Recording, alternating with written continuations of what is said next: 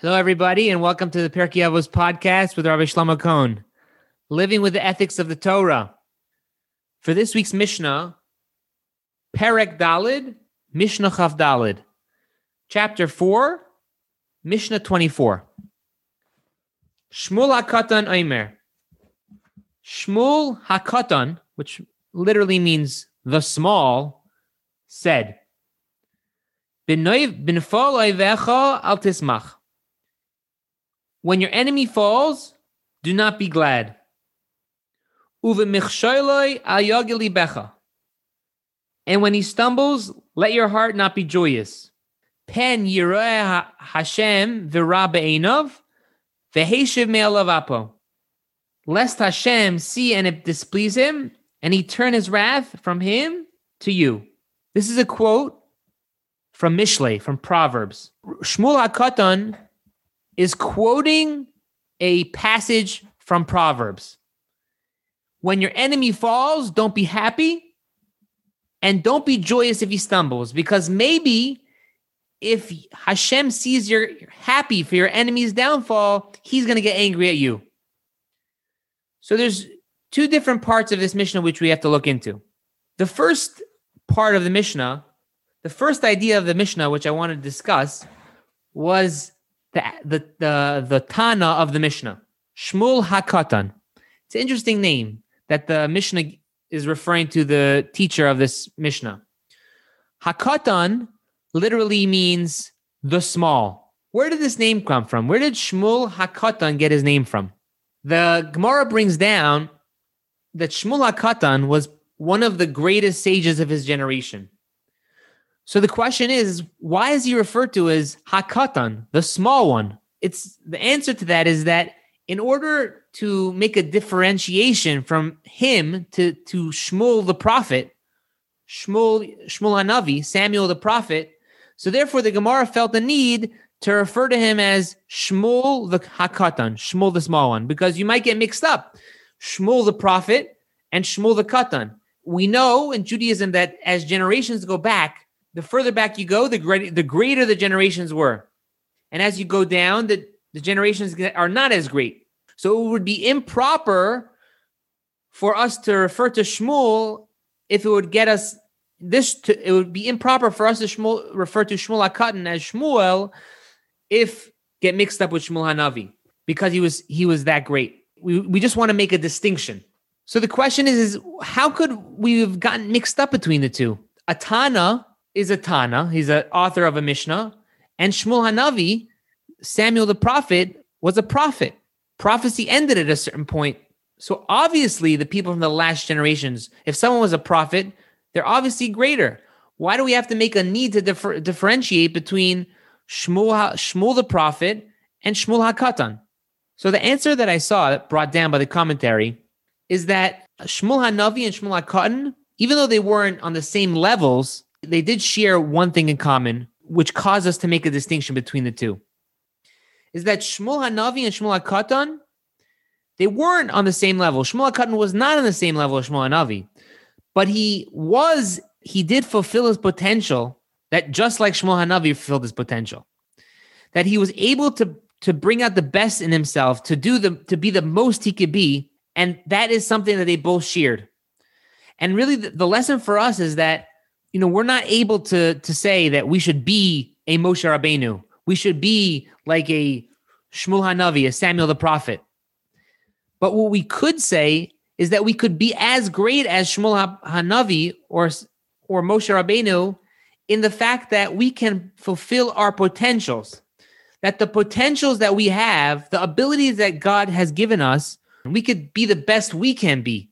So fine, maybe we're not the same as Moshe Rabbeinu. We're not the same as Shmuel HaNavi, but we can be the best we can be. And when we do the best we can, and we fulfill our potential, so then in a sense, we're like Moshe Rabbeinu because we're achieving greatness in the same way.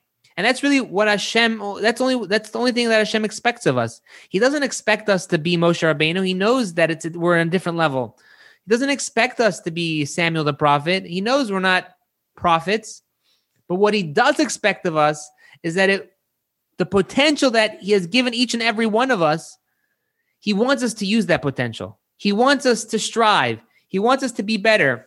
Each one of us on our own level, each one of us with our own strengths. And that's why the Mishnah had to make a differentiation between Shmuel the prophet and Shmuel HaKatan, because they both excelled in their potential and in specific areas in their spiritual quests. So let's continue. As I mentioned before, the Mishnah is a quote, an exact quote from the book of Proverbs. And the question we can ask, what's the point, if I would say it like, so blunt, for the Mishnah to quote something which we already have written down?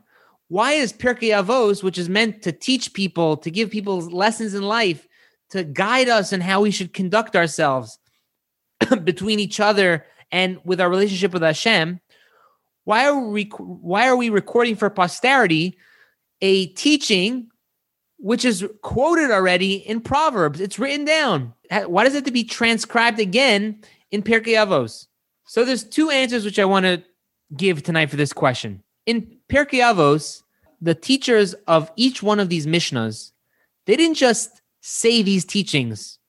They lived the teachings that they taught. And each one of the Mishnahs that we have listed so far, each teacher, they themselves lived the teaching that they taught. Meaning if they said, do this with your life, do not do this, they lived it. They embodied that teaching. So therefore, it was proper for them to give it over. Shmuel HaKatan, one of the teachings that was commonly heard from him was this quote from the book of Proverbs. And that's why the Mishnah is bringing it down. But I still feel that doesn't do, the question still bothers me to a degree. Why are we bringing down an exact quote again from the book of Proverbs if we have it already? Pirkei Avos is meant to teach us lessons in life, interpersonal relationships. What is the connection? So the answer is that there is a major connection from this quote in Proverbs to our daily life and our relationship with others. We all have relationships with different types of people. Some people we like more, some people we don't like as much. We might have people we call enemies or adversaries, people who we view as bad. We don't view them as good people for whatever reason. And the Mishnah is giving us an important insight on our outlook when it comes to people who are, maybe we consider them our adversaries or our enemies or people we view as evil. When we see somebody or we look at someone and we think they're not a good person, and maybe we're justified for thinking that way because of the way they act, because of what they do, the Mishnah is reminding us to think of them as a person. Don't just think of them as your enemy, as your adversary. Because under all the layers of this person you're looking at and all the bad things that they're doing or we think that they're doing is a person. There is an aspect of good in there. Each person has a godly soul, and there is good in each and every person. So when we look at our enemies, do we just see someone total evil? Or do you say we look under the layers and try to see the good in people? That there is some good. It's a person there. It's not just all bad. There is an aspect of good in there. And it's true that they have done wrong. They have done bad things, but Hashem still loves that person. And we don't know for sure how they're viewed in Hashem's eyes. We don't know how God looks at these people. It could be that this person who we look as bad, in God's eyes, they have a special place because we don't have the whole calculation of everything. We've talked about this in past weeks. We don't have the whole picture.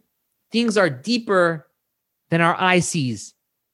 And this person might have done one thing in their life, and it was so hard for them, and they did it for the right reasons, with pure intentions, and God loves them because of that. So we don't know the calculations of everything in the world. And when we see a bad thing happen to our enemy, we shouldn't be happy about it because, number one, there's a person there, and there is some good, and we don't know the exact calculation of why that happened to that person. And this really brings me to another point which I want to bring out from here.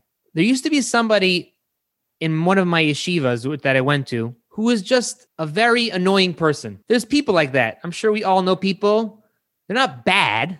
They're just annoying people to deal with for whatever reason. Maybe some of them grate on our nerves. Maybe some of them just are bothersome, or they take up a lot of attention. There's different reasons for every person. And I remember very clearly, at a certain point, I decided to myself, I said, you know what? I have to stop looking at this person or picturing this person as this annoying person. I'm going to try to look at the good in the person. I'm going to try to look at the good in him. I remember that I made a conscious effort to find one thing good about him and try to focus in on it. And you know what? After a little while of doing that, the negative feelings that I had associated towards this person went away. And I was able to see the good in the person and to not look at him in the negative way that I had been looking at him till then. So the lesson here is, besides for our enemies, people in general, there's certain types of people, or we are a certain way that we tend to look at people, certain types of people negatively. I think one of the teachings of this Mishnah is that we should also try to look at people in a positive light as well. If even for our enemy, we should try to find the good in them and not be happy when they fall. So even for regular people which we deal with, which we maybe have associations, negative associations with, or we look at a certain way, like they're interesting, they're weird, they're funny, we should find it within ourselves to look at them in a more positive light. That's one idea. That's 2 points from the beginning of the Mishnah. Number one is look at our adversaries as people too, because we ultimately don't know the calculations. And number two is trying to find the good in people. The second part of the Mishnah is interesting. It says, Pen yirah Hashem v'ra be'einav v'hashem me'alav apo. Let your heart not be joyous, lest Hashem see and it displease him, and let he turn his wrath from him to you. The Mishnah is bringing up an interesting point. When a person sees something bad that happens to another, it doesn't have to be someone's enemy, because we constantly judge people. It's human nature. We have to work on it, but we are constantly judging people and looking at people. So when something bad happens to somebody else, especially to somebody who is our enemy, who somebody who has wronged us, we'll say to ourselves, actually, that happened because he did this bad thing to me. It doesn't have to be to me. He did this bad act. They were acting in this way. So when we think God is punishing other people, and God's our personal enforcer, it sort of turns the tables upon us. There's an important lesson that when we see bad things happen to other people, we can't look at it that God just did our will. God just punished that person because they punished us back. True, we know there's a concept of midah keneged midah, that God punishes measure for measure, and that's how the system works. But when we see something happen, we have to resist that urge to make that judgment call. When we see our enemy fall, we can't say it happened because of this. We have to turn away and look the other way and not make that judgment call, because it ties back to our first idea that we just don't know. We don't know the exact calculation. As clear that it may seem, we cannot do that. When a person does do these things, when he says, oh, it happened because of this, and you think that God's doing your will, it puts yourself in a position where God says, oh, you think you're happy that someone else got punished? Let's take a look at your record. You're so confident that you're right and you're in the good and you're in the green. We're going to look in the books and see how you're doing. And that's what it means at the end of the Mishnah, that Hashem is going to turn from that person, from the bad person, and look at you. Because if we are happy with the downfall of another, we're sort of confident in our position. We're showing that I'm good.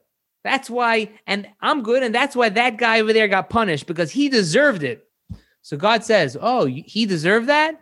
Let's see what you deserve. So it turns the table upon the person. A quick review for our Mishnah. Shmuel HaKatan, the lesson that we can learn from that is that the comparison to Shmuel HaNavi, why it was necessary to make the distinction, because they both fulfilled their potentials. And the lesson is for us that we could be like Moshe Rabbeinu in the fact that we can fulfill our potential that God has given us. Number two was the quote from Mishlei, from Proverbs.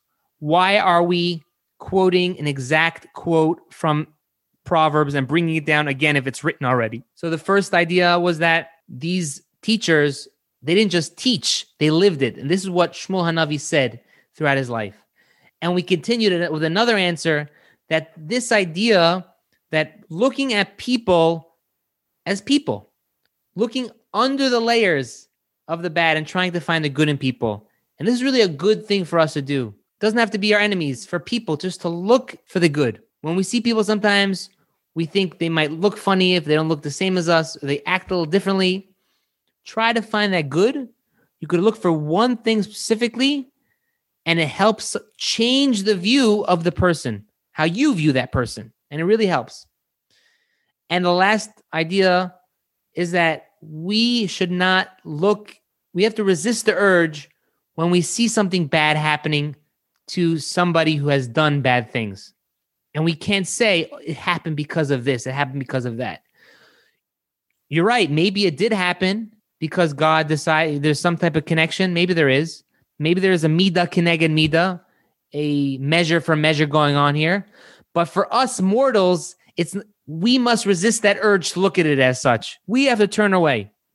And the final idea of the Mishnah, if we are happy about the downfall of another, it can turn the wrath of Hashem that he onto us. It could turn the wrath of Hashem towards us, and we don't want that. And that's because when we look at Hashem as our personal enforcer, we're showing that, oh, we are confident in our position. I'm good. That person got punished because he did this. And Hashem says, oh, you're so confident that you're such a goodie? I'm going to look in the books and see how you're doing. And it could bring judgment upon us, and we don't want to do that. So for this week, that's going to finish for today's Mishnah. Thank you, everyone, for joining. If you have any questions or comments, please feel free to email me at rabbishlomocohen@gmail.com.